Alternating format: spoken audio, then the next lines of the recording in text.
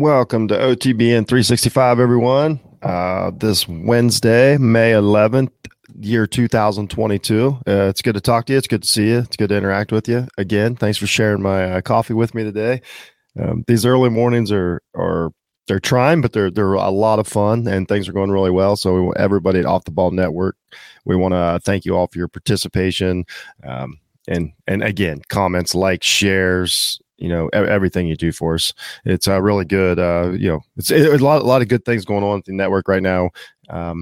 Chris LeBron, the president, and our good and our partner Ken from Competitive Hedge podcast, which he does a show. We kind of team up every day, and he does an earlier show, daily show, a lot of sports betting, a lot of great information. Ken's a really great sportsman, and then I kind of do the other half where I just riff and I have no idea what I'm talking about. They're working on updating the website and stuff, so that's awesome.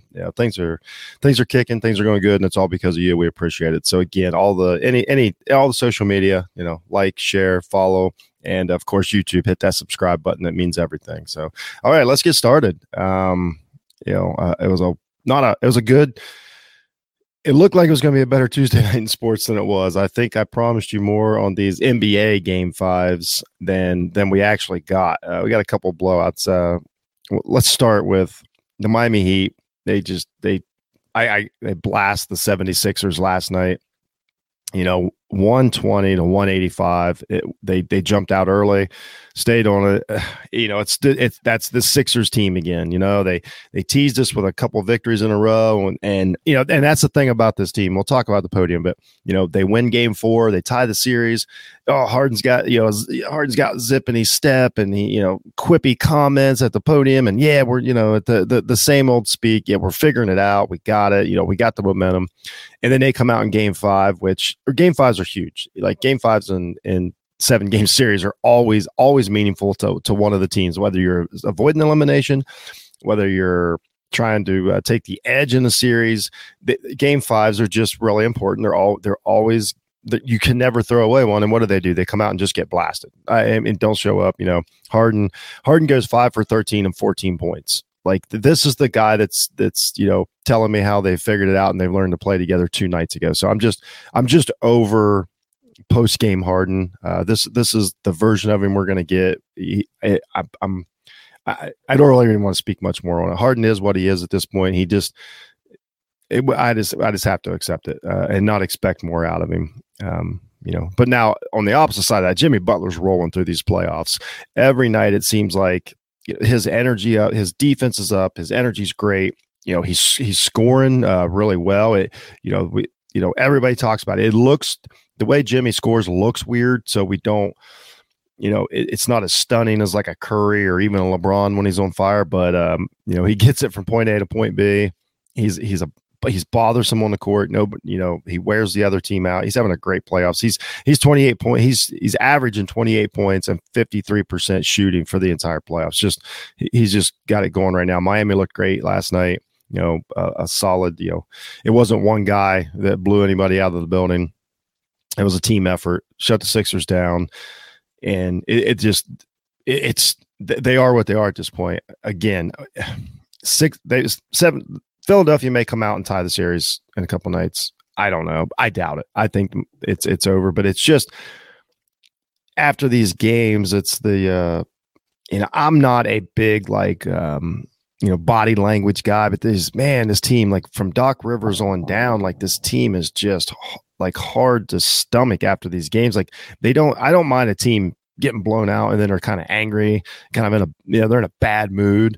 This team, they automatically kind of mumble, and then they always start talking about the press and blah blah blah, and it's just I just don't like it. I don't enjoy the 76ers team just after a loss, even after a win, whatever. So let's talk about Embiid. After the game, he comes out and he for whatever reason they bring up the MVP. Jokic wins the second MVP in a row.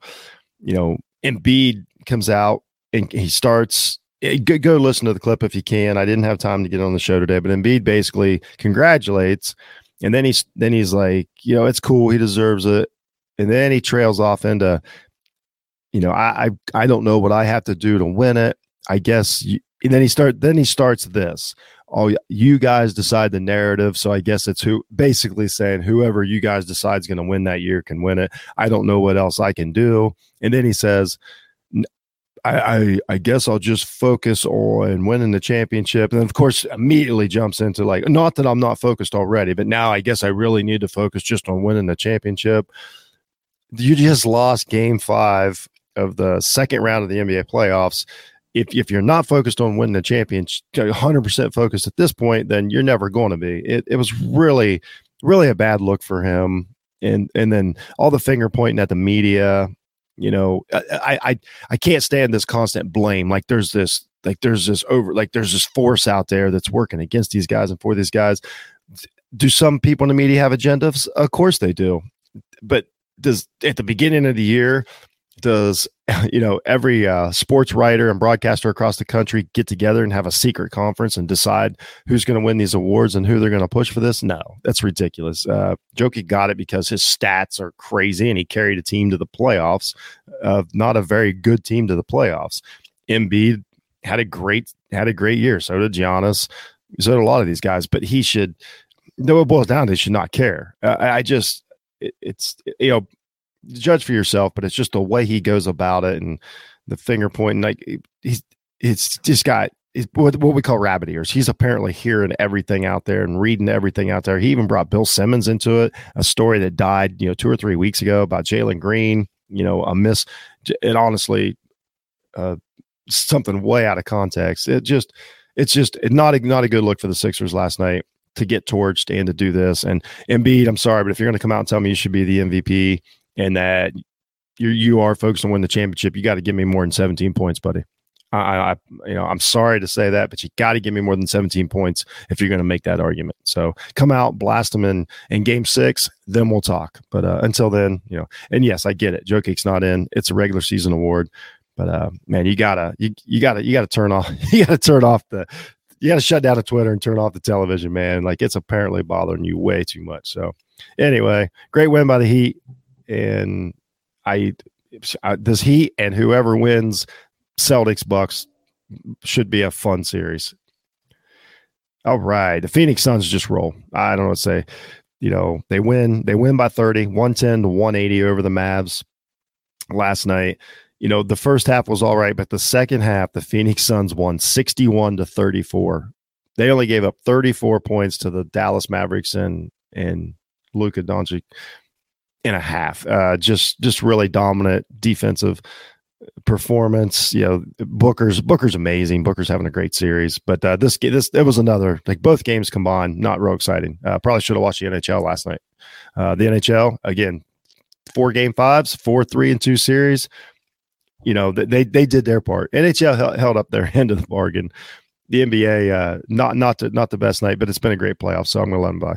Chris Paul last night has 7 points. It doesn't matter. He was basically resting, or it doesn't matter. I don't know. I'd like to see more than 7 out of him, but if you can blow a team out by 30 and Paul doesn't even really have to play, good for the Suns. That's a recipe. That's a recipe for winning. Pretty impressive stuff. And we'll see. I don't think, and I didn't. I've said it the whole time. I mean, you can listen to all my shows. I do it every day. I didn't think at any time the Mavs could pull this series out. To see a universe where they win 2 in a row with a rested Chris Paul, I just can't see it. Crowder got hurt last night. That's a factor. What a great, just a kind of a great two-way player. He's put together, over the last decade or so. But he got a shoulder injury last night. Didn't look great. Looked like one of those that could linger.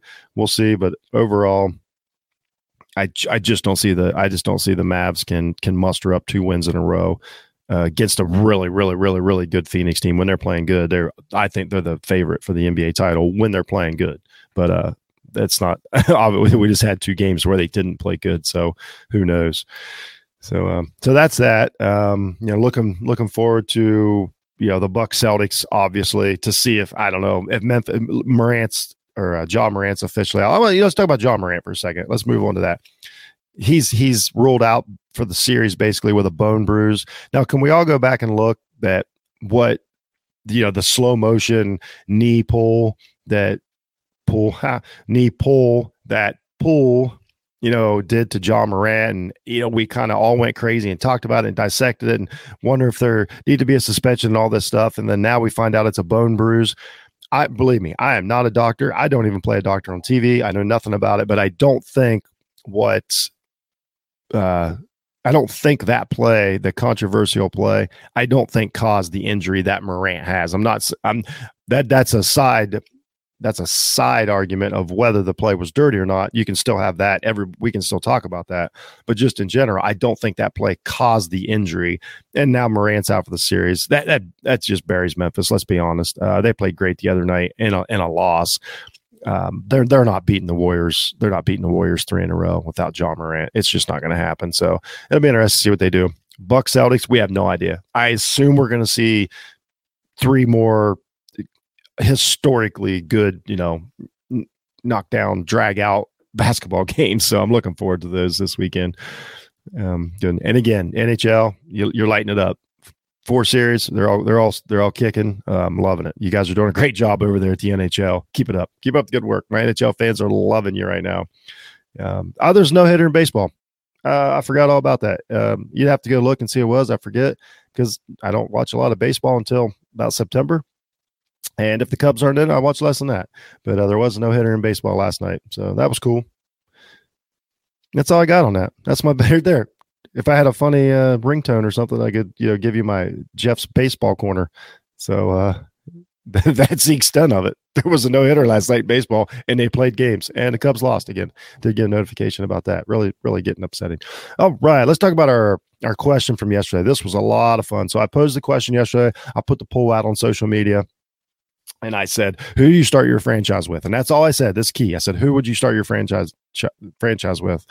And it was 2022 Giannis or 1995 Shaq. And Shaq won. And it was by a nose. Really came in late. Good friend of the podcast, Scott Eisenberg over there from Shoot the Flick. Great podcast, by the way. Absolutely sponsored shout out. He just deserves it. Him and Frankie over there do a great show at Shoot the Flick. And he come in with the deciding vote at the end. Shaq won by a nose. Basically, the overwhelming argument was, or not argument, but comment was, when are we starting it? If you're starting it in the 90s, they're taking Shaq. Obviously, it's a more physical, more down low game. If we're starting it now, we're taking Giannis. So we didn't solve a lot. I personally, if I had the deciding vote, I would have went Giannis because I think his game translates better to both than Shaq's does, as dominant as Shaq was, and he could definitely play now. We're not doing that thing. I just think Giannis, with the outside game he's got, and he's more of a full court defender, with the athleticism and stuff. I think I'm taking Giannis to start a franchise today or in 1995 either. But it was interesting. You got to look at the stats for these two guys. Shaq in 95, average 29 points, 11 rebounds. These are stupid numbers, and almost 3 blocks a game for the entire season of 1995. Here's a 22 Giannis, 29 points, 11 rebounds. He averages like a block and a half a game, but he does average 6 assists a game. That's the difference in the two right there is the distribution. Shaq's assists were still at like 5. I mean, terrific season. Shaq went to the finals that year, lost to Houston, and we don't know what Giannis is going to do yet, but obviously he's having a great playoff. So, yeah, both great seasons by great big men. There was no wrong answer. you got absolute 2 legends, and you can't go wrong with either one of those guys. So that was fun. Thanks to everybody for participating. I'm gonna start doing that in the future. Work on some more of them. I didn't want to force one today. You guys deserve better out of me than that. So anyway, so that's it for today. I can't wait. We got a great weekend of sports coming up, and it's gonna be a lot of fun. So again, go to offtheballnetwork.com. Check out what we're doing over there, and hit that subscribe button. Anywhere you can. We appreciate it. I'm Jeff from Jeff Needs Sports, and that's it for Wednesday, May 11th, 2022. Have a great day, everyone.